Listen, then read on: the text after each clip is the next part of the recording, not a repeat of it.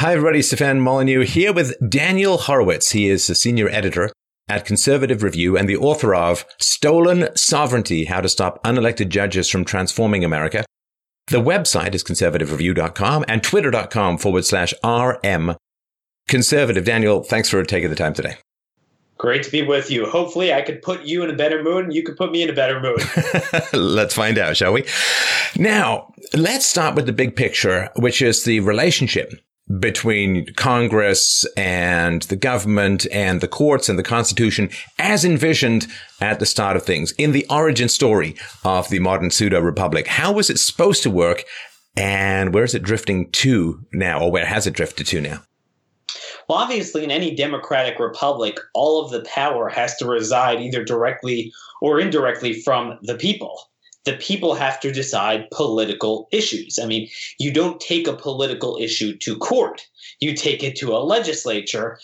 When you have an individual dispute, a civil claim or a criminal case under the law, well, you take it to a court and you adjudicate that.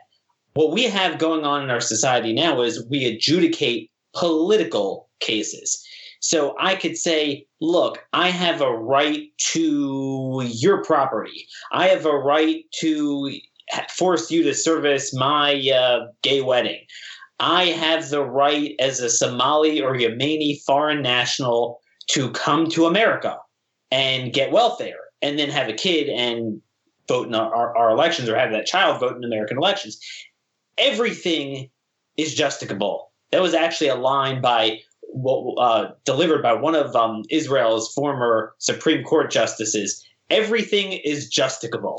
So we've gone from Alexander Hamilton's vision of the courts having neither force nor will over the political direction of the country to the point where everything is justicable. And I mean everything. Well, and that moves. One of the chilling things about that is not only does it turn judges into activists, but it also feels like it moves the power to influence legality in America away from the common people and towards those well-versed in the arcana of legislative process, which generally tends to be a little bit less Joe the plumber and more Raoul the adjudicator. And so it feels like it's just moving all of the political process up to an elite, which was kind of the opposite of the intention. You know, it's kind of interesting. A lot of my friends are in a good mood these days. They're saying, Daniel, don't you see how many judges Trump is appointing? And what I try to explain to them, among many other factors, that a lot of the people that he's replacing are good people because it's only the good ones retiring. For the most part, I mean, some do die, but they regard Trump as Hitler, literally. I mean, in the legal profession, if you're an 85-year-old liberal judge, you are not retiring unless you come out of that building in a coffin. So we're not really swinging any of the major circuits. But there's something more fundamental, and it gets to your point. They control the entirety of the legal profession. They control the at-bats at the courts, the precedent in terms of what gets standing and what doesn't get standing. They've already created enough nuclear jurisprudence from the last 50 years to destroy this country 7 times over, even if you didn't advance it any further. And that's why, Stefan, as we speak today, right now, the Justice Department is forced to defend in the Ninth Circuit. Oral arguments are taking place right now whether Trump is allowed to follow immigration law, whether he is allowed to discontinue Obama's amnesty, which was likely the most illegal act ever committed by a president in modern era, because it was something that wasn't just against statute. It was creating positive benefits for foreign nationals that, pursuant to law, can't be here. I mean, try to conjure up any analogy of something as radical. Let's say a president said, all right, I'm unilaterally going to implement a 10% tax cut for American workers, or allow Americans to take some of their Social Security payroll tax funds and divert it into private accounts. Everyone would go nuts. But that wouldn't be nearly as radical because at least it's for people that are Americans and have a right to be here. Here you're creating work permits and Social Security cards, speaking of Social Security, for people that cannot be here according to law. And yet now the left has the ability to take anything they want to any lower court that they shop around, and they could tie up the most absurd cases for a year or two. I mean, it's already been 15 months, and Trump cannot fully protect America's sovereignty and follow longstanding statute that 120 years of uninterrupted case law says is fully within his power. Because even when the Supreme Court's on our side, they allow the lower courts to do their thing. They won't take up the appeal.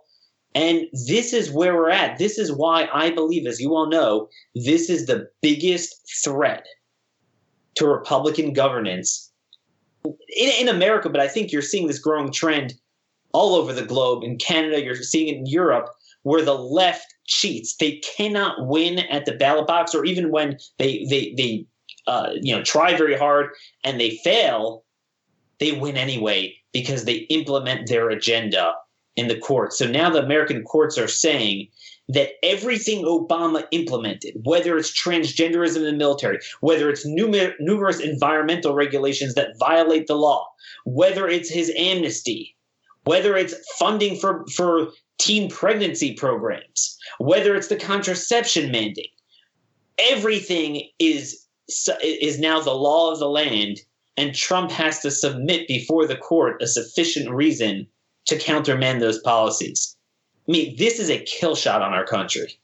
Well, it's so wild if you just look at the travel ban. He's had to water it down a whole number of times. He's had to go hat in hand on bended knee to beg the judiciary to implement what he has, as far as I understand it, the perfect legal right to do. And so when you're swimming against the current, it's like trying to jump up a waterfall with like concrete shoes on. But for Obama, when he just passed executive orders, which I don't think are pretty lawful, it simply becomes the fixed and almost irrevocable law of the land. So if you're swimming with the country, with the current of leftism, man, you've got a jetpack on. But if you're swimming against it, it seems almost impossible to make headway. That's what's very scary. There used to be one generation lag time between the point at which the Democrats would posit a political argument for something revolutionary to when they created a legal mandate to say you must do that. It's you have to do it. You know, it takes about 20, 30 years. Now that lag time is about a couple months. They say, I believe this shouldn't be, therefore it must be. And they just take the ball away and they cheat. And that's the thing now. They believe in open borders. It's a radical, very dangerous thing. I mean, you saw it during the 90s. You had Congresswoman Barbara Jordan was a member of the Congressional Black Caucus. She believed in sovereignty. Bill Clinton touted her work at a State of the Union address. They don't believe in that anymore. But now they're saying the law, their version of it, demands that you must do that. And you made a very important point. A lot of people are touting the upcoming decisions should come out any week from the Supreme Court on the travel ban. And likely Trump's going to win 5-4. Now, the problem is, it's like saying, hey, Stefan, everyone in your family needs to get a sex change operation. Let me take you to court. And, well, the court says, look, maybe 3 or 4 people might have to see. The other 4 don't. And like, man, that's a victory. None of this should even be subject to litigation. We're losing 50 other immigration cases. And even this case, Roberts and Kennedy are going to parse it out. So they already won 80%. They destroyed 80% of what's called the plenary power doctrine, that the political branches control immigration outright, and say, well, this is enough. Like you said, this is the third version. It's not a ban. It's extra vetting for a handful of countries that literally don't have information. Chad was one of them that offered more information, and he took them off. There's nothing left to it. And so you have 5 justices saying, yeah, that's about enough. Then what happens is the remaining 20%, it's kind of like a football game. You have first and goal from the 1-yard line, except the Democrats don't have 4 downs. They have an unlimited number of tries. They go back to the same 9th Circuit, 4th Circuit, do their stuff, and they're continuously creating new rights. And by the way, I'm sure you saw this, Neil Gorsuch, who is the big hero of the right, he issued an opinion that has very dangerous ramifications in this entire sphere of work, that they're now applying what the left has been trying to do for decades, constitutional norms to foreign nationals. Now, not just in terms of their property and life, but as it relates to an immigration case. You now have due process rights, and you know what due process is. It's not 1789 due process. It's 2018 due process to litigate against your deportation or your right to come here. We're done. I mean, once you have that, we have about 1 million criminal aliens in this country. Now that Gorsuch issued that opinion, it's not just some sort of narrow, arcane thing dealing with a crime of violence. The Supreme Court just remanded 15 more cases back, criminal aliens. These are bad dudes. We're not talking about, your cleaning lady here that the left always talks about. I mean, these are people committing robbery, burglary, often sexual crimes as well, certainly identity fraud. They now could spend 10, 15 years litigating, sometimes winning, maybe sometimes they'll lose. But could you imagine having to litigate every single deportation? We're done. There's nothing left. Well, it's an astonishing thing because to me, the analogy is if you have a business and you have an employee and you've entered into your contract with the employee, then your employee has certain rights and you have certain rights. And if there's differences of opinion about a bonus or something like that, then you can litigate and so on. But if it's a shoplifter in your store, that person doesn't have the right to litigate against you for whatever. Hey, man, you don't have the stuff I came in here to steal. I'm taking you to court for something or other. They're there illegally in your store. They're doing illegal things, so they're shoplifting. So you just get them out of your store. But the idea that there's all of this big, messy, complex litigation when you've got someone shoplifting in your store, it really destroys the entire concept of private property. And here it destroys the concept of citizenship because you're applying basically constitutional norms to people who aren't even citizens and are there illegally. And that is horrendous on every conceivable level. It's a kill shot on this country. A lot of my colleagues don't realize this. I mean, I always joke around. You have a conservative movement in America to tell us that substance on your leg is not urine. It's just water. We should really enjoy it. Gorsuch was just brilliant. We have all these regulations and these vague laws. Okay, we're not dealing with the pond or drainage ditch in your farm and the government regulating it. It's like you said. The analogy is if someone breaks into my home, that's an illegal immigrant, or if I invite them in, but then, they start raiding the refrigerator, being rude, doing stuff I don't like. Here's the dichotomy. I don't have the right to beat the guy up and lock him up in the attic indefinitely, never to be heard from again. That's what Mexico does. But what you do have the right to do, incontrovertibly, unquestionably, is push the guy out. You could say, goodbye, I don't want you here. That's the difference. They're saying, well, they have the right to know definitively ahead of time every single category of crime with a very precise degree of specificity what will be a deportable offense. Well, no, you don't. Again, they have due process rights if you want to lock them up for the rest of their life. You want to execute them. You want to take away their property. But to say goodbye, that's not a punishment. That's an extension of my sovereignty. It's not a matter. Gorsuch was saying in oral arguments, well, you see, a lot of people would be willing to be locked up in jail for 6 months rather than be deported for the rest of their lives. That's immaterial. That you don't look at it from the alien's vantage point. You look at it from the sovereign nation's standpoint.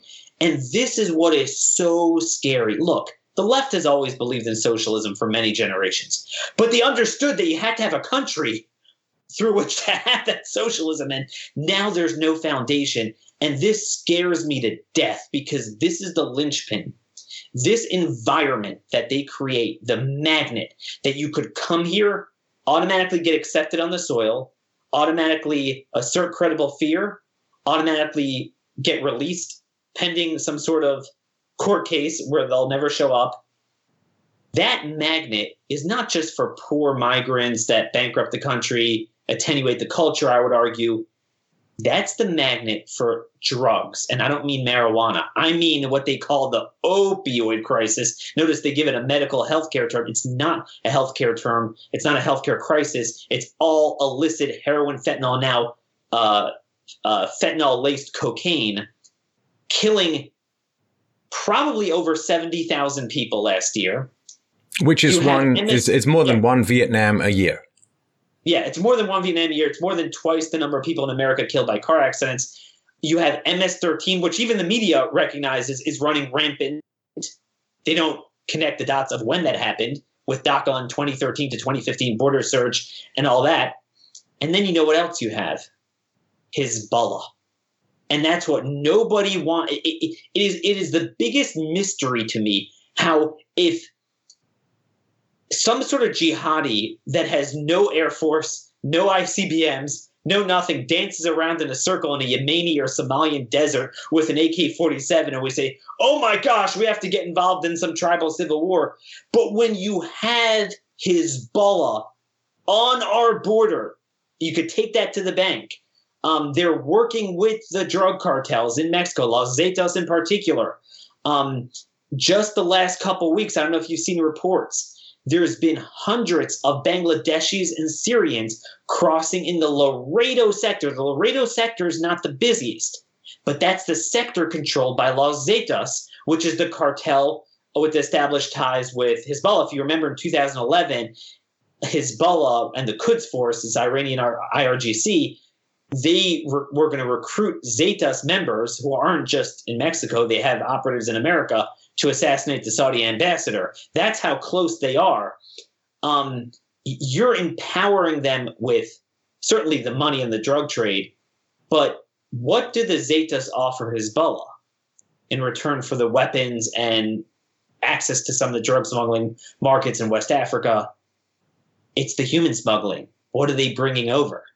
They're operatives. So, foreign policy, as you all know, it begins with homeland security. It's all about homeland security. Yet our foreign policy is focused on everything but that.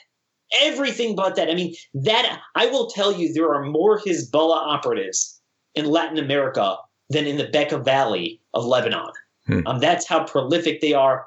And one more thing, and this is a threat to both the U.S. and Canada, depending on how tough we are. If we're tough, then it's a bigger threat to Canada. Venezuela. Venezuela, a lot of people think, it's a Latin American country. Venezuela is this close to becoming an Islamic State. The vice president, Tariq al-Ayyasami, is a Syrian Druze individual. The president, Maduro, is Hispanic, but he's a Chavez guy. They are so close with Iran, not just on a statecraft level, but demographically. There are 350,000 individuals of Syrian and Lebanese descent. A lot of people don't realize this, the diaspora that they have in Latin America. The 350,000 that hold some level of power in Venezuela. There's now 900,000 refugees pouring into Colombia, Brazil, and there are signs that they're heading north. So think about the policies now. Trump was regarded as this evil right-winger, and it worked. Border crossings trickled to almost nothing last April, the lowest level since 1979. Now they're surging back to 2015 levels. If you have this incentive to come, you're going to have that Venezuela come over. And it is literally the North American Syria in every sense of the word. The demographics are similar. You're going to have this rush at the border. I don't understand this, especially with Iran in the news. Why we're not focusing on where Iran, if I'm Iran, this is my play. This is where they get us. Because keep in mind, the Islamists study our politics very closely, and they're aware that immigration is untouchable. Anything that's wrapped up in the immigration agenda is untouchable. And again, this is not just conjecture. These Middle Easterners are called SIAs, special interest aliens. They are coming over. No one cares.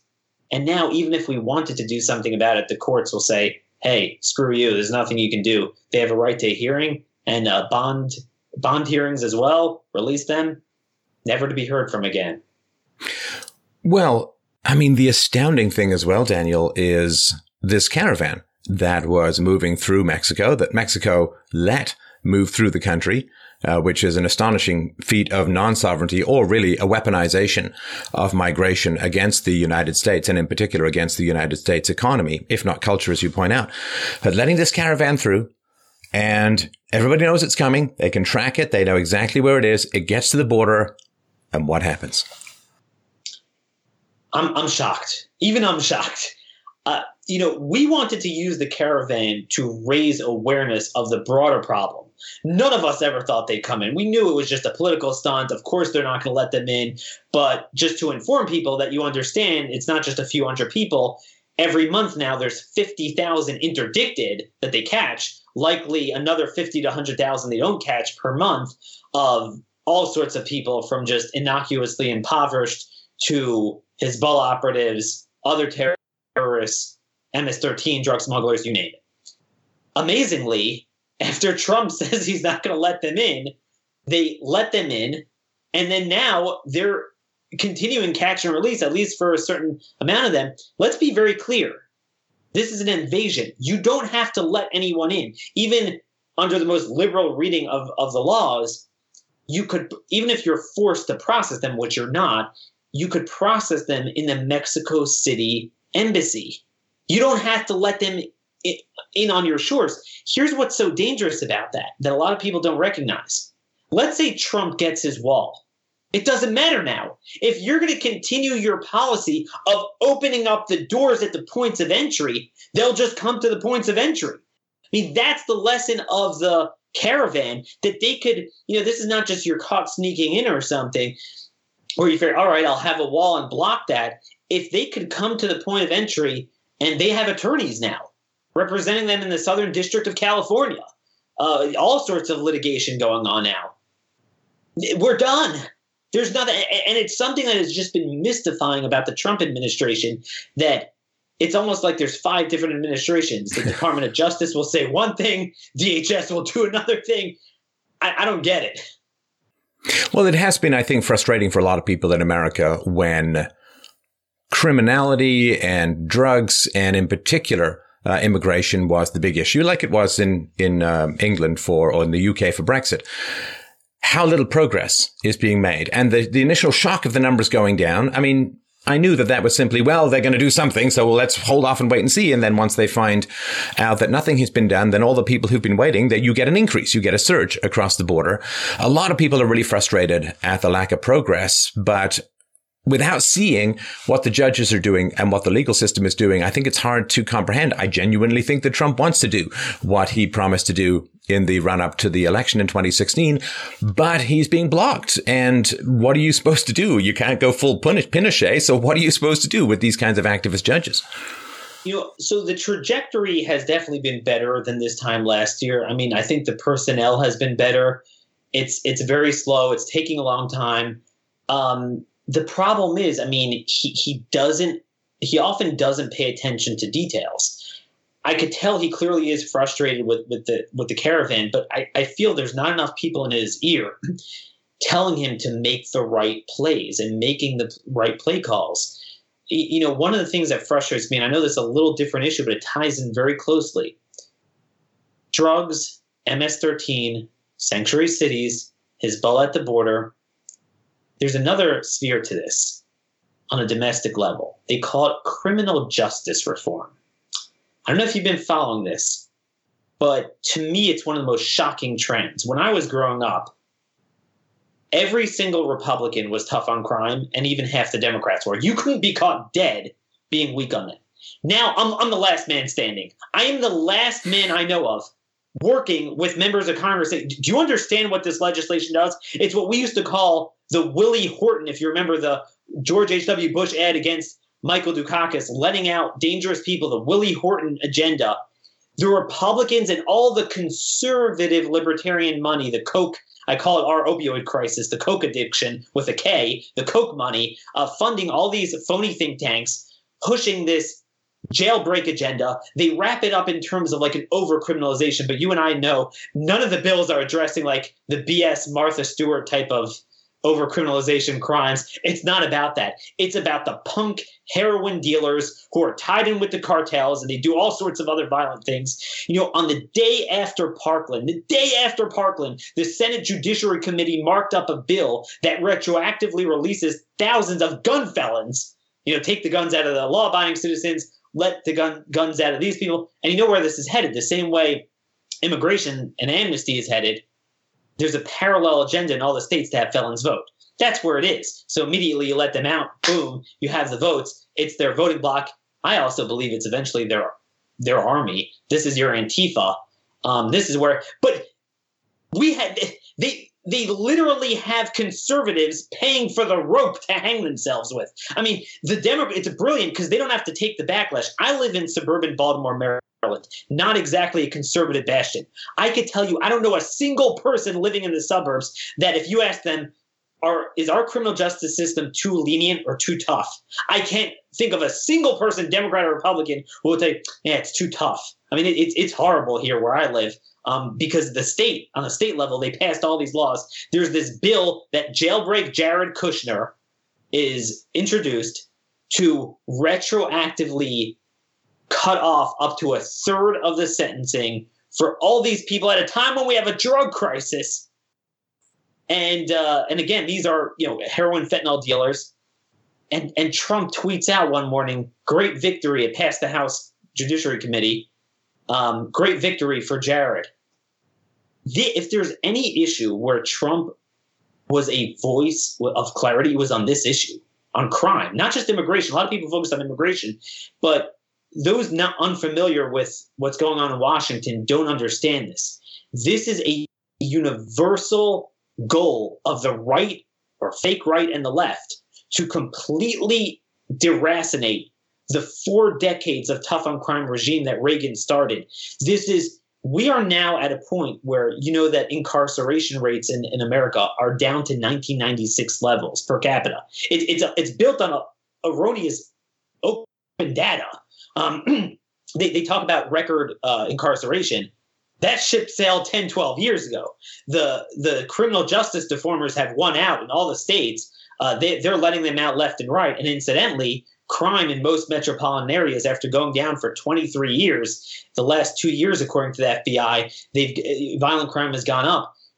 This is nuts, but it's all related. This safety and security agenda, and the courts, by the way, are very involved in this too. They're invalidating statutes on that. They're letting people go. And by the way, I hear some of my colleagues say, supposed conservatives, well, that's why we have judges. We need to give them more discretion. Enough of these mandatory sentencing. Now, I'm not old enough to remember the 60s and 70s. I wasn't around then. But I'm smart enough to know that was the impetus for the Reagan agenda because the judges were letting them go. Let me tell you something. The judges today make those judges look like Clarence Thomas and Justice Scalia. I mean, everywhere I turn, I have our own side scoring points for the other team. I just don't get it. Even after Trump, even when, and it gets to Trump himself. Part of the problem with Trump is he has really good instincts. He does. He doesn't know the details. Not enough good people around him. And the broader party and movement is terrible. Meaning Trump genuinely wants to do what conservatives want. But conservatives are the problem. So if they tell him this is what they want, like, all right, well, this is what you want. They don't even ask for it. They're too busy. And then part of the problem is we got the whole Stormy Daniels, Mueller, Russia thing going on. And I'm not saying there's nothing important there. The left trying to obviously do a decapitation strike on Trump with that. But all of our forces are so involved in that. No one's even focused on this stuff. Well, I mean, how can you have good people who are concentrated and energetic when they're constantly being dragged in front of Mueller's witch hunt and mounting legal bills and stress? And I mean, then how do you get new people to come into the whole point is to create this fiery moat to keep good people out of the administration. It is absolutely horrendous. And of course, the thing with the Mueller as well is what it does to America's reputation overseas when they see what is essentially, to me, a judicial civil war against a duly elected president. Everybody recognizes that America is at odds with itself, is at sixes and sevens, and it's being torn in two. No, I mean, that's the problem. And it ties into the whole philosophy we're talking about. The powers that the branches of government respectively hold are completely denuded from them. And then the powers that they don't hold are given to them, or new branches of government are created. We have this fourth branch of government, special counsels, all things like that. This all just speaks to the point how the left has thought they've thought of everything. They've done this for decades. So we think we win an election and suddenly, we start dancing in the end zone as if we have the ball. No, you don't have the ball. You got to make the plays now. Or maybe you recovered possession of the ball, but you got to make the plays. And I think our people aren't focused enough on what to do. There's something wrong when Donald Trump is focused on a piece of legislation that is antithetical to everything he believes in, but is not pushing Louis Gohmert's bill, which strips the courts of power to adjudicate any case over immigration, naturalization, asylum, or the right to remain here or the right to come here. That he should be yelling about that every day. It's not put in front of him. Jailbreak Jared stuff is put in front of him. Daniel, do you think it's too far to refer to some of this stuff as a judicial coup? Because the way that my understanding ran, which is, no great detail, but my understanding is, okay, you got the Constitution. And then you've got Supreme Court, state governments, Congress, the president, the various executive agencies, and all have the right to view the Constitution and interpret it and enact it and negotiate with each other. And that's supposed to create this checks and balance system. But now it seems like you've got the judiciary, and in particular the Supreme Court, staring and interpreting the Constitution, and then that just sludge rolls downhill and captures everyone. And there seems to be almost no pushback. Congress is supposed to have a role pushing it back against unconstitutional decisions or precedents. And so this idea now that you have this unelected judiciary that is in charge of the legal structure rather than anybody who answers directly to the people, it seems like Congress in particular has been elbows aside, and the judges have appointed themselves as the arbiters of law. And that is not at all how I understood the American system was supposed to operate. But it makes sense. Think about it. If you take Nancy Pelosi and you tell her, I'm going to put a robe on you, instead of you being in the House of Representatives, I'm going to put you on a bench, and you could do whatever you want. Whatever you want is the law of the land. You could grant standing to anyone as a plaintiff, even though it's not a valid case or controversy. And then whatever opinion you render, you could put a nationwide injunction, meaning apply it nationwide, and you don't stand for re-election for the rest of your life. So, I mean, at some point, I would say it's not so much a judicial crisis, it's a legislative crisis, and it's a conservative movement crisis. In other words, most of the legal eagles, they reside in what's called the Federalist Society on the right. They believe in judicial supremacy. They're just like, well, let's get better guys on the court. But once you agree to the premise that, anything a court does is the law of the land, being not related to an individual case where, look, governments or some sort of law is taking away my property, imprisoning me, so I have the right to petition a court. But if you say, I don't like the photo ID laws in elections, we need 30 days of early voting. That's not, I'm saying, aside from the bastardization of the Constitution in order to arrive to that conclusion on the merits of the case, the notion that you could grant standing and adjudicate such a case, like you said, is completely divorced from what the preamble of the creation of Article 3 of our Constitution was. The judicial power resides in the Supreme Court. That is to adjudicate individual case or controversy, not a public policy. But we've moved on from that. So put yourself in their shoes. A lot of people think these are some real studious, cerebral type of people. They're no different from the crowd that's in the Democrat Party in the legislature.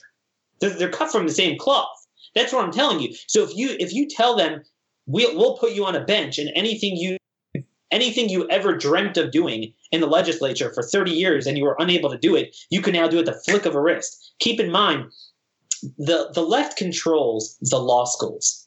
They control the legal defense groups. They have the ability to put every single thing we do in court. They have tens of thousands of pro bono people through the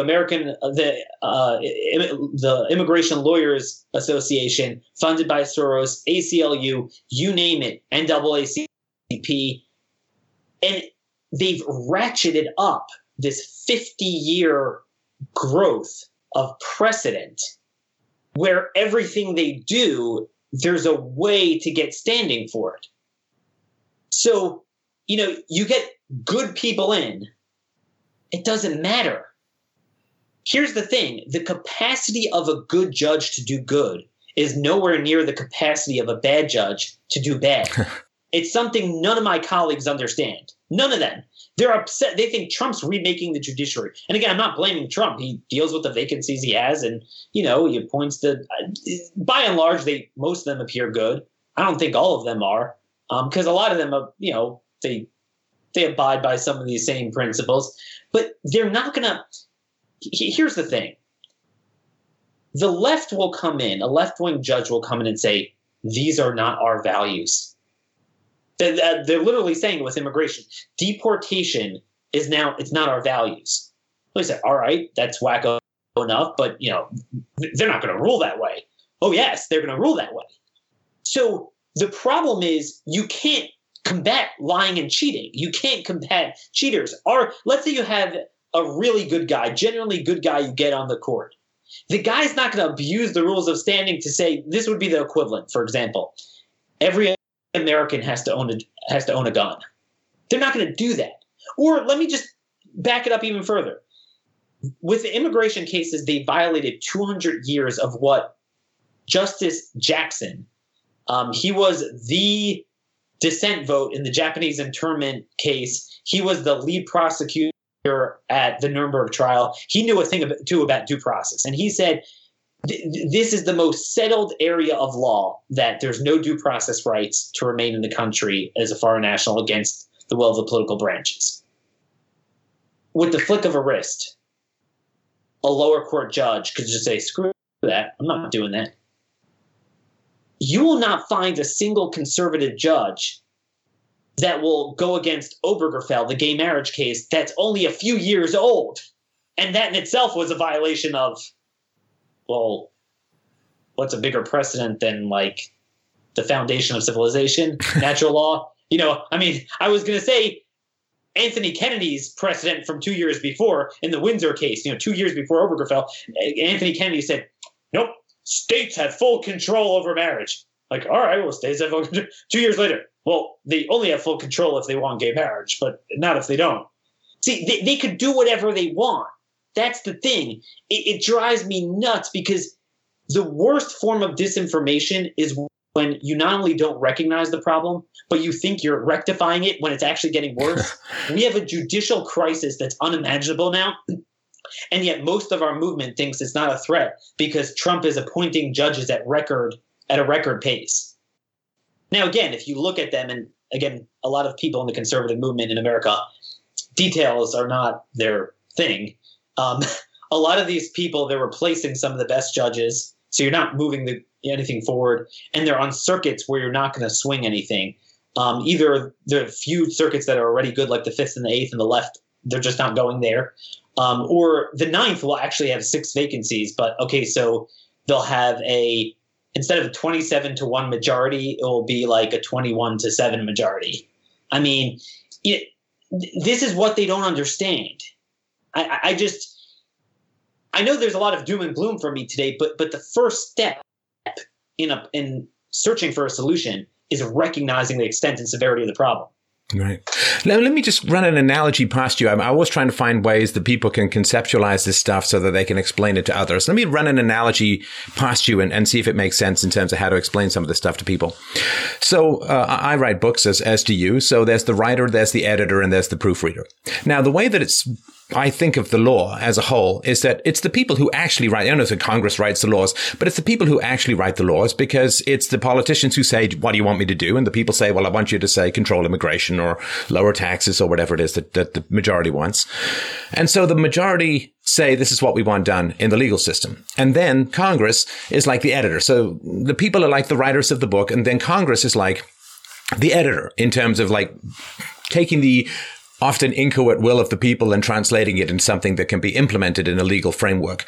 And then to me, after you have and the editor is not supposed to change the fundamental meaning of the book. They're supposed to help you achieve your vision in a more consistent and enjoyable and digestible format. And then you have the proofreader. Now, the proofreader is not supposed to change much at all. In fact, they're only supposed to change deviation. So if you use the word on when you meant to say no, they point that out and you fix it and so on. So to me, the people write the books, the Congress edits the books, but the courts are really only supposed to be proofreading. They're not supposed to be creating. They're not supposed to be rewriting. They're not even supposed to be doing reviews. They're just supposed to be, where there's a couple of hiccups here and there, smoothing it out to achieve the actual intended meaning, which may have got a little bit lost in translation. And right now, if this analogy is fairly correct, Daniel, right now, the judges are not proofreaders anymore.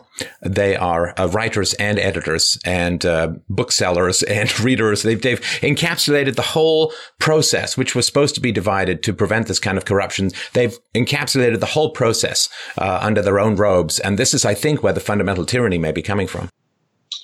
Well, again, the other branches ceded this authority, so they took it. But I disagree a little bit. I don't think they were meant even to be proofreaders. I think they were meant to be readers. Just to simply be I would say, you know what it is? I don't know if you've had any audiobooks. I had never produced an audiobook yet, but it would be the professional voiceover for the audio. The guy with the nice voice, right? Who can do accents, right? No, but what I mean by that is the court's power was supposed to be nothing over politics. Not a little bit, nothing. Now you're going to say, well, does that mean there's no important role? No, there's a very important role, non-political. All the framers wanted in the judiciary was this. Congress, you have full power over the courts. You could dictate their structure, the number of people, what their jurisdiction is, what subject matter, but you just cannot adjudicate a case. They didn't want Congress writing a law and then IBM and Microsoft come before them for a dispute, and because they're involved in the politics and they get elected, they deal with the constituencies and all the money interest would influence them. You got to have just an independent judiciary to go and adjudicate that case. And that's the point of the appointments rather than the elections, so that they're not subject to lobby groups, political process as much. But to be clear, politically, Congress controls the courts. They're not separate in terms of their structure. There was actually just a recent case that was very in the weeds, but it was very important that no one paid attention to, where Clarence Thomas said that the power of Congress to restrict the jurisdiction of the courts is just as fundamental as their power to coin money. It is part of their powers. The only thing they can't do, and this is almost a direct quote, is say, in the case of Smith v. Jones, Jones wins. That's the only thing they can't do, is adjudicate a specific case. But now let me take that a step further. People are going to ask me, what about this concept of judicial review? Well, don't the courts have this power? Okay, I understand you're saying they mainly just read the law, that voiceover, that independent voiceover, but don't they have the power to sometimes cross out things? To be clear, they don't have the power to cross out anything. Right? There's no. It's kind of a lazy parlance when we say the court struck down. A court can't strike down anything. What a court does is this. Here's where judicial review comes from, and here's why it's a refutation, not a proof to judicial supremacy. It means, let's say, an individual with valid standing, meaning not because I don't like your election laws. Meaning government's taking away my farm. Government's doing something to me. They're locking me up. They're about to execute me. I have a right to come before a court and say, look, my life and liberty, like not BS life and liberty, but real life and liberty is under attack, very individualized. And hey, this is unfair. So the court says, well, okay, well, what does the law say? Well, okay, that appears what the law says. The law says you should be, locked up. Okay. Then what the founders envision is the question is, well, what if that law is not constitutional? Let's say anyone with the name Molyneux and that type of spelling has to pay an extra 10% in taxes. So that's a bill of attainder. That's fundamentally repugnant to the Constitution, as Justice John Marshall said in Marbury versus Madison. So if I'm a Supreme Court justice or a lower court justice, I swore an oath to uphold the Constitution. The Constitution is the ultimate law of the land. So I have to offer that person relief. You don't strike down the law, but you grant that person relief. Freeze frame. right there. Is that the law of the land now for the entire nation? Well, it depends. If what the guy said is black and white, everyone's going to follow that. But let's say it totally flipped it on its head. You have a right to immigrate, but you don't have a right to own guns. Okay? So that's where the other branches of government have an equal right. How much more so with their robust powers to execute, to legislate, to fund, the power of the purse. They have a right, indeed a responsibility, to uphold their equal oath, by the way, and state officials swear the same oath to the state and federal constitution. All Marbury meant was that even the weak courts, but how much more so the other branches, they have the responsibility to uphold their powers as they see the Constitution. It's the Constitution stands on top. Everyone's on a level playing field. Well, what if there's a disagreement? You push back against each other. Let me give you a perfect example of what's going on now. It's one thing if a court places a negative on a positive action of an executive. In other words, they want to execute someone.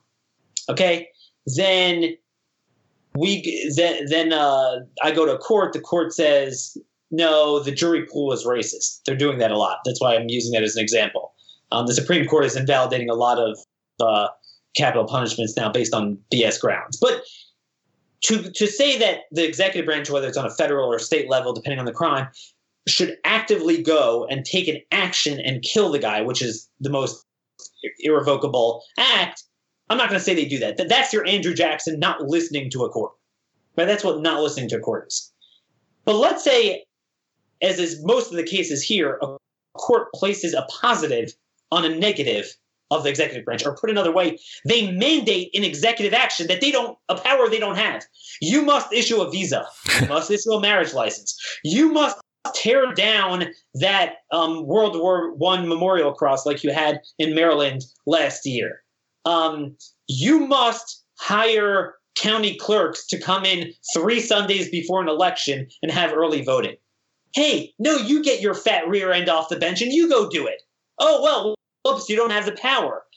It's the executive power. So this is where, people are saying, do you think Trump shouldn't listen to the courts on DACA? I'm saying that's not called not listening. Trump is not allowed to actively give guidance to executive officials to violate the law and the Constitution. Right? That's if someone gets standing and say, we have DACA permits. Well, the court doesn't issue DACA permits. And that's what I'm saying. That's where it needs to start, from the most egregious cases of positive revolutionary actions that a court has no power to do. It's the other two branches accept this garbage. So the courts say, hey, we'll take it. But that's the important difference between judicial review saying, all right, for my purposes in my case or controversy, I'm going to look at the Constitution, and judicial supremacy, that they have the exclusive and final say in that opinion, and it's rendered nationwide. And I'd be remiss if I didn't remember to say this. This was the fundamental debate between Lincoln and Douglas during the Civil War. What the progressives are pushing is the legacy of Dred Scott. Stephen Douglas said that, look, Dred Scott, it's law of the land, due process, it was called substantive due process, that it's your due process rights to property being taken away by not having slavery in the new territories. Lincoln said, look, you could adjudicate your case or controversy there. But if you're going to tell me that it's binding on the new president, every senator, every congressman, you're full of hot air because the Constitution is the law of the land. Otherwise, we don't have a constitutional republic. We have a judicial oligarchy by definition. I mean, this was clear from Lincoln in the Lincoln-Douglas debates. So these progressive leftists are really pushing the legacy of Dred Scott, that, no matter how egregious it is, slavery is the law of the land because the court says so. That's basically what they're telling us. Right. And for people to get an idea of just how far immigration law has drifted from the norms of law, just as a brief mental exercise, let's have a look and see if tax law was run like immigration law in the United States at the moment, it would be a very strange place. It'd be very hard to collect any taxes because you could announce that you weren't going to pay taxes and they just say, okay, fine. Or that you'd get free legal advice for 10 years to fight anything in taxes. Oh, and by the way, if your parents didn't pay taxes, DACA style, then you wouldn't have to pay taxes either. Oh, and also there would be sanctuary cities where you could go where you wouldn't have to pay any taxes. Or you could avoid paying taxes by saying, well, I feel persecuted by the IRS. It's making me nervous. I feel anxious about it. So then they'd say, oh, well, if you feel upset about it, you feel persecuted, then you don't have to pay any taxes. We all understand that if this was the case and the other thing too, because they say, well, if you didn't know which exact laws you were breaking, you can't be deported. Everyone's seen this like half a library worth of tax codes and nobody understands the whole thing. So you could say, well, I didn't really understand exactly what taxes I was supposed to pay. And they say, well, it is kind of complicated. So I guess you don't have to pay any taxes.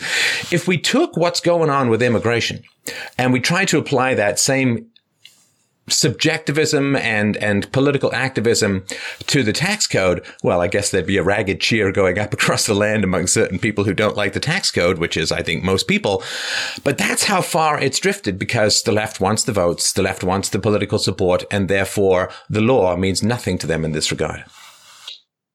But that's the legacy of the left. The first try with the emotion and the compassion. And once they make something a value, all the intellectual arguments you can give go out the window. Because now, even though legally they should have less of a case, because, at least if you're an American citizen, you should have some sort of due process right to proper advanced notice of when you're violating a law. They don't have the right to have advanced notice of when they're allowed to stay here because they don't have any right to stay here. We could say, we don't like the way you talk. We don't like, you don't take a shower often enough. We could say we don't want anyone here with orange hair. It's not a legal framework. It's sovereignty. But when you wrap it up in compassion, then it becomes a value. And if it's a value, it becomes a legal imperative. And that's the success. And I think there's a failure on the other side in America and really elsewhere in the world where we don't combat this at its root and say, not only is this lawless, but you are the one that is creating death for tens of thousands of people. See, the analogy I'd give for this is like if someone felt he had so much compassion for people that don't have enough food and the homeless, he's going to stop his car on a freeway, on an interstate highway, and start handing out food and medicine. And to hell with the car wreck that happens. I'm being compassionate. We don't point out what that does. There's a whole nother sphere to this, and I alluded to it before, that really, I've been trying to focus on it more often. What they've done, and it's pretty effective, is focus like a laser beam on a very small number of people. There's 325 million Americans. There's, 150 million or so Mexicans. And there's a relatively small number that crosses over. And let's say to make a better life in America, let's just say for argument's sake, the ones doing that. They're so focused on them. What no one wants to talk about is the atmosphere that an open border creates for the existential crisis of the drug cartels, the tens of thousands killed from drugs in America, MS-13, and did you know that 29,000 Mexicans were murdered by the drug cartels because of the turf war we created? This is what Judge Andrew Hannon, you want to talk about one good judge in the Southern District of Texas, he had a riveting, visionary opinion in 2013 where he predicted the drug crisis. And he said the government was creating this atmosphere where it's now profitable for them to smuggle in drugs, use children precisely because they know if they're caught with drugs, nothing's going to happen to them. So the children are it's not just like, the more sympathetic version of amnesty. It's the worst form of amnesty because that's the linchpin to MS-13 recruitment. That's the linchpin to the drug crisis. And like I said, connected to Hezbollah. But somehow it's not sexy to talk about the 29,000 Mexicans who are killed. Let me tell you something. If you had my immigration policies in place, if you made it clear that you can never come here illegally, that you'll get nothing, you'll be deported immediately, there's no court case, there's no anything, the entire drug crisis would end. You'll have little bits seeping in, but I mean, to the extent that you have it, the human smuggling, the rape victims, I mean, they don't want to focus on that. I get it. Americans suck. You're not allowed to care about Americans. I get that. But what about the Mexicans? Let's talk about the Mexicans. 29,000 a year. And it started around Obama's tenure because that created this huge vacuum. Again, picture someone saying, I want to hand out free candy on a freeway. That's literally what we did. The Mexican government doesn't control the border. It's about 4 or 5 cartels control it from the Gulf cartel in the east, the Sinaloa cartel in the west. You just empowered people that are as ruthless as ISIS to kill all sorts of people, smuggle in drugs. That's the argument we need to start making. So let's talk. I mean, you've got a list in one of your articles, and we'll link to your articles below, Daniel, but you've got a list of to-dos, right? Because when people get this information, for a lot of people, this is going to be kind of new stuff. And it may be, I don't want people's last thread of hope to go pinging off like some broken harp string. So what is it that people can do when they're in possession? Because you look at this monolith of the court. Yeah, a lot of people are scared of courts, scared of judges. People in the entertainment industry on TV, the judges are always wise and smart and good. A lot of propaganda. Why? Because they go in front of these judges quite a lot and they don't want to be upsetting the judges with negative portrayal. So it's kind of rare, particularly on television. But a lot of people kind of scared. They feel it's like trying to influence the Olympian gods. You can't do much about it. It's like yelling at storm clouds, King Lear style. So what is it that people can do, can act in their own lives that might help at least bring awareness to some of this issue? Because if the awareness is there, it does begin to percolate up to the political people who might have a chance to do something about it. Everyone needs to phone the White House and their congressmen that there are pieces of legislation. Louis Gohmert has one. Dave Brat has. Some of the conservatives are starting to address this, to strip the courts, at least the lower courts, of power over all these cases. Any case to adjudicate the right to remain in the country, the right to come in the country, that is the number one thing. Number two, pressure needs to be brought to bear on President Trump that he is right, that Congress should act. But in lieu of that, there's this misnomer that somehow our laws are written to force a president to let people in. It's never the case. The president has numerous tools. He could, like I said, process all these cases in Mexico City and make it the government policy that we're not allowing anyone on our shores, which is really what Australia started to do. And that, stopped the boat people, reduce the amount of interdictions by 95%. Now everyone's on their case, and they've gotten weak on that. But that's number one. Number two is to properly interpret properly apply his own executive orders.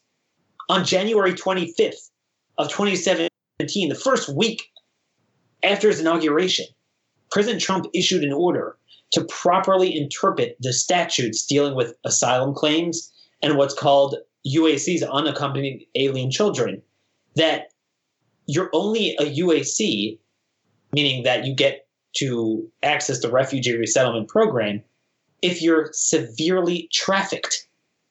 99% of them are self-trafficked.